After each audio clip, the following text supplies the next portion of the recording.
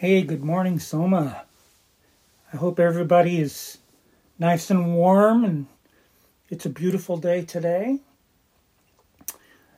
We have a visiting dog at our place. I think I may have mentioned her before. We've still got her. She's still running around. And we're enjoying some extra time spending with her. All right, why don't we go ahead and open up? Let me pray. Almighty God, thank you so much for this day, Lord. Thank you for just who you are.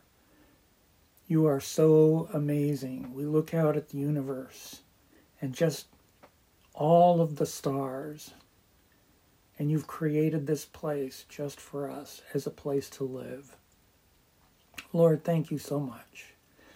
We especially, Lord, want to thank you for your Son who came down to earth to be one of us and to show us how we could get to you. Lord, your Son came and died in our place to pay for the penalty of our sin. We love you, Lord, and we love Jesus. We thank you for this. Open our eyes and our ears this morning, Lord, as we look at Isaiah, try to understand more about who you are. We thank you and praise you. Amen. All right. So, this whole section of Isaiah, actually everything in the Old Testament up to this point, is building to this triumphant climax of the entire Old Testament. Bill doesn't know this yet, but I'm trying to rig it so that Bill can deliver that particular section, the climactic piece. It's coming up very soon. It's the last half of chapter 52 and all of chapter 53. And you'll get to hear that, and you'll understand why this is such an important piece of Isaiah.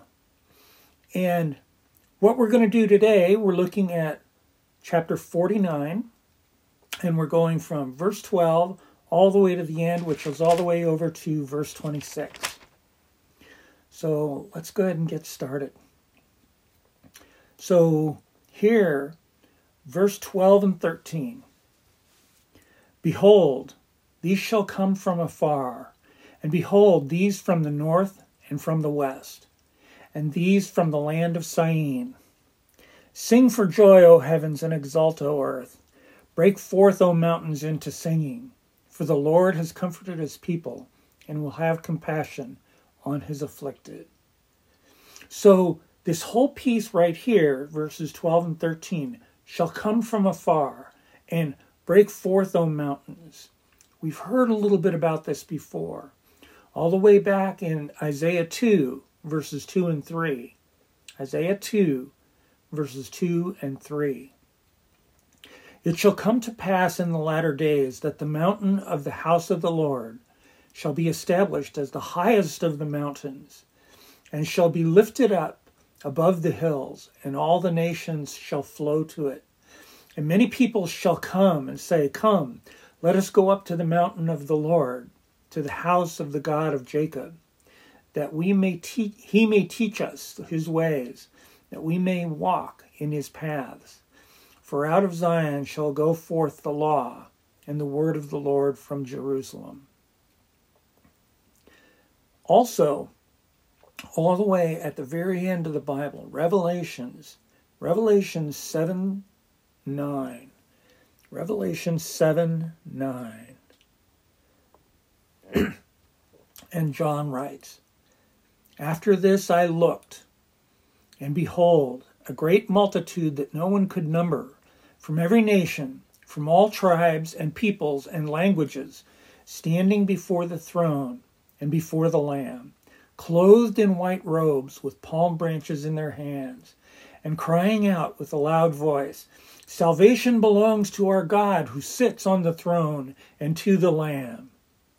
And all the angels were standing around the throne and around the elders and the 4 living creatures.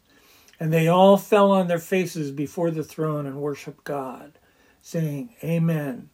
Blessing and glory and wisdom and thanksgiving and honor and power and might be to our God forever and ever. Amen. That was verses 9 through 12. Sorry, I got a little excited there. That's such an amazing passage. I just love that, the way John describes this to us. And right there in the very end of that section, you'll recall in verses 12 to 13. Verses 12, behold, these from the north and from the west, and these from the land of Syene. And then, sing for joy, O heavens, and exult, O earth. Break forth, O mountains, into singing, for the Lord has comforted his people. It mentions the land of Syene there, okay? And there's a fair bit of speculation. I did some digging on this one as to where this place might be. Most scholars agree that the ancient city of Syene is the modern city of Aswan, near where the first cataract of the Nile existed. The Nile River had a series of steps where it came down from the plains down in the Horn of Africa. And the Nile loops around and then comes all the way down, and it would go through these series of cataracts. And there were 6 of these. And the very first one was here at this ancient town of Syene. And the first 2 today are covered by Lake Nasser, which is the reservoir behind the Aswan dams. There's an Aswan Low Dam, and then there's an Aswan High Dam. And the Low Dam was built between 1899 and 1902. At that time, that particular dam was the largest concrete structure in the entire world. 1899, 1902 when it was completed. And that particular dam helped to regulate the flooding of the Nile River Valley. But truly high rain years continued to be problematic. So a second Aswan High Dam was begun in 1952, and it was completed in 1970. I remember when that happened. It was a really big deal because it finally allowed Egypt to control the flooding of the Nile River Valley. And I remembered that, and it was reported on the news. It was a pretty big deal. The U.S. helped Egypt with some of the building of the High Dam. And the Aswan High Dam is still today one of the largest earth-filled dams in front of a reservoir anywhere in the world. So that was a really big deal at that time. So this is where we think this ancient land of Syene was. One commentator mentioned, and only one, that he thought that this was China. And I find that particular idea to be a bit of a stretch. The Silk Road between Europe and China existed, and though the trade was there, the trade was actually mostly in jade and gold. Gold from Europe would go to China, and jade from China would come to Europe. And it would go through the Middle East, just north of where Israel was. And silk was a trade commodity at that time. But this whole idea that it was called the Silk Road is actually a modern thing. And it probably should be called the Jade Road. Let's continue on. Verses 14 and 15. But Zion said, the Lord has forsaken me. My Lord has forgotten me. Can a woman forget her nursing child, that she should have no compassion on the son of her womb? Even these may forget, yet I will not forget you. So the people of Zion complain to the Lord that the Lord has forgotten me. And the Lord responds by example here. Can a woman forget her nursing child? I will not forget you. The Lord is faithful, and he has stayed with us all through this time and with the nation of Israel. And yet here we have this example where the Israelites once again are complaining. If you go back to Exodus, right, you remember where the people were complaining in the wilderness. Even though the Lord was feeding them and clothing them and bringing water, that wasn't enough. They would complain about it. And yet, God was supporting them, taking care of them at that time. This is something that we should remember, to be thankful for the things that God does for us. Verses 16 and 17 now. Behold, I have engraved you on the palms of my hands. Your walls are continually before me. Your builders make haste.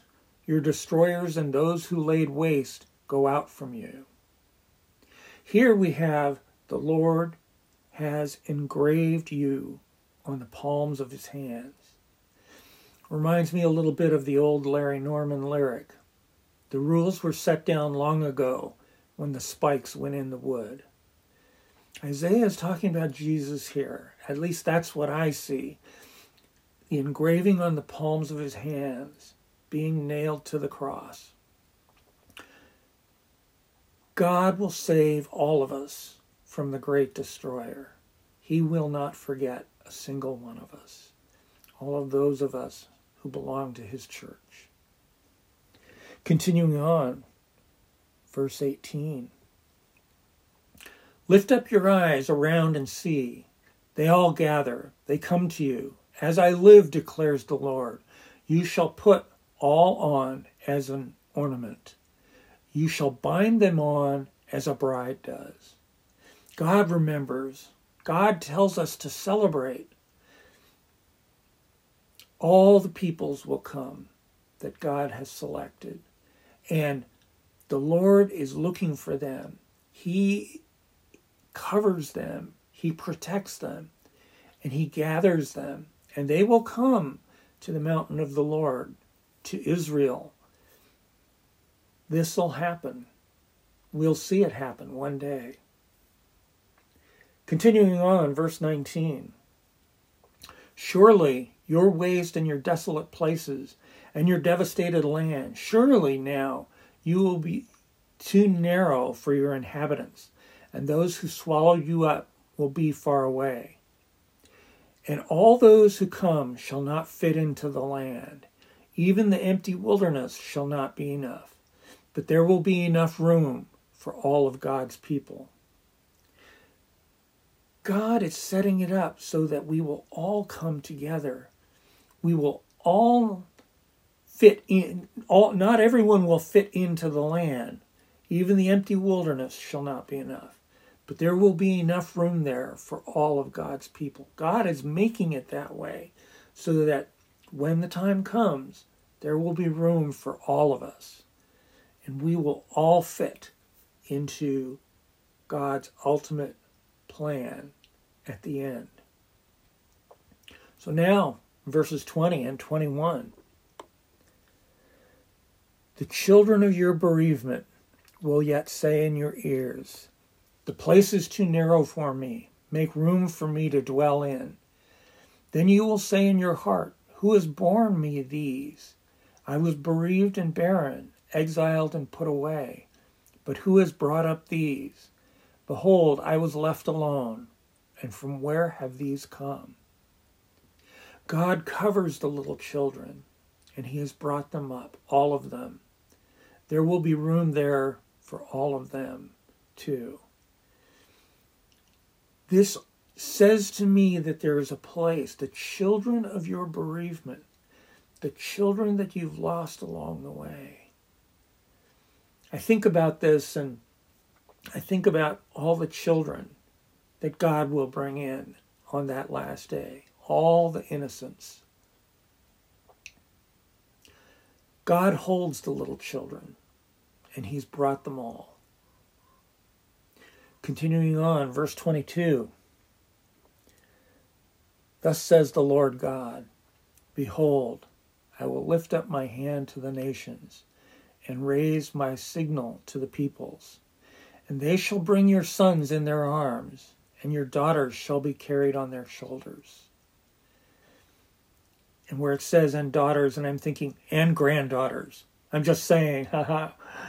Seriously, the Lord shall bring in all of his people, from the oldest to the youngest, from the weak, the meek. He will bring them all together, and he will lift his hand, and the nations shall come in as well. I will lift up my hand to the nations and raise my signal to the peoples. Indeed. Verse 23, and this was interesting to me. Kings shall be your foster fathers, and their queens your nursing mothers. With their faces to the ground they shall bow down to you and lick the dust of your feet. Then you will know that I am the Lord. Those who wait for me shall not be put to shame. The kings of the earth and the queens of the earth shall be the attendants of God's people. The first shall be last, and the last shall be first.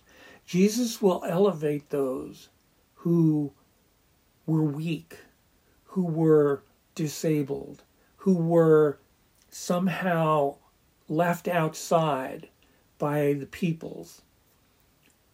Jesus will cover them, and the first shall be the last, and the meek and the mild and the injured, they shall come in and they shall be first. And those who elevate themselves shall be the last. Verses 24 and 25. Can the prey be taken from the mighty, or the captives of a tyrant be rescued? For thus says the Lord, even the captives of the mighty shall be taken, and the prey of the tyrant rescued.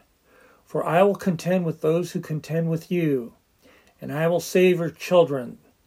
The Lord says that the captives shall be freed. The Lord will battle for his church, and our children shall be brought in by the great shepherd. I have that image of Jesus carrying the lamb across his shoulders. Jesus is going to carry us in that same way on that last day. And we come to the end of the passage now, here. Verse 26. I will make your oppressors eat their own flesh, and they shall be drunk with their own blood as with wine. Then all flesh shall know that I am the Lord your Savior, and your Redeemer, the mighty one of Jacob.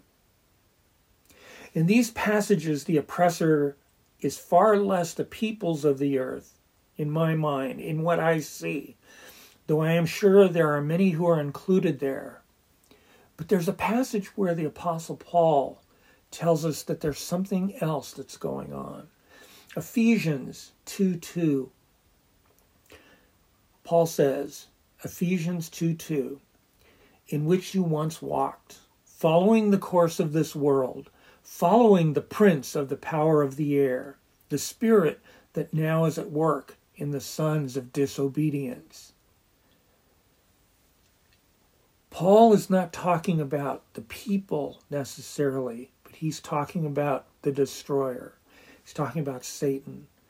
Yes, there are those people who follow after the destroyer, and God shall depose them.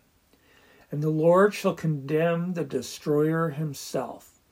And all the peoples shall know on that day that it is only the Lord who is our Savior and our Redeemer.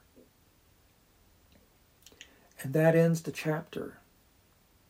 Isaiah has some unique pieces that he's bringing here about how we should show gratitude to God, and how we should worship God, and how we should place our trust in him.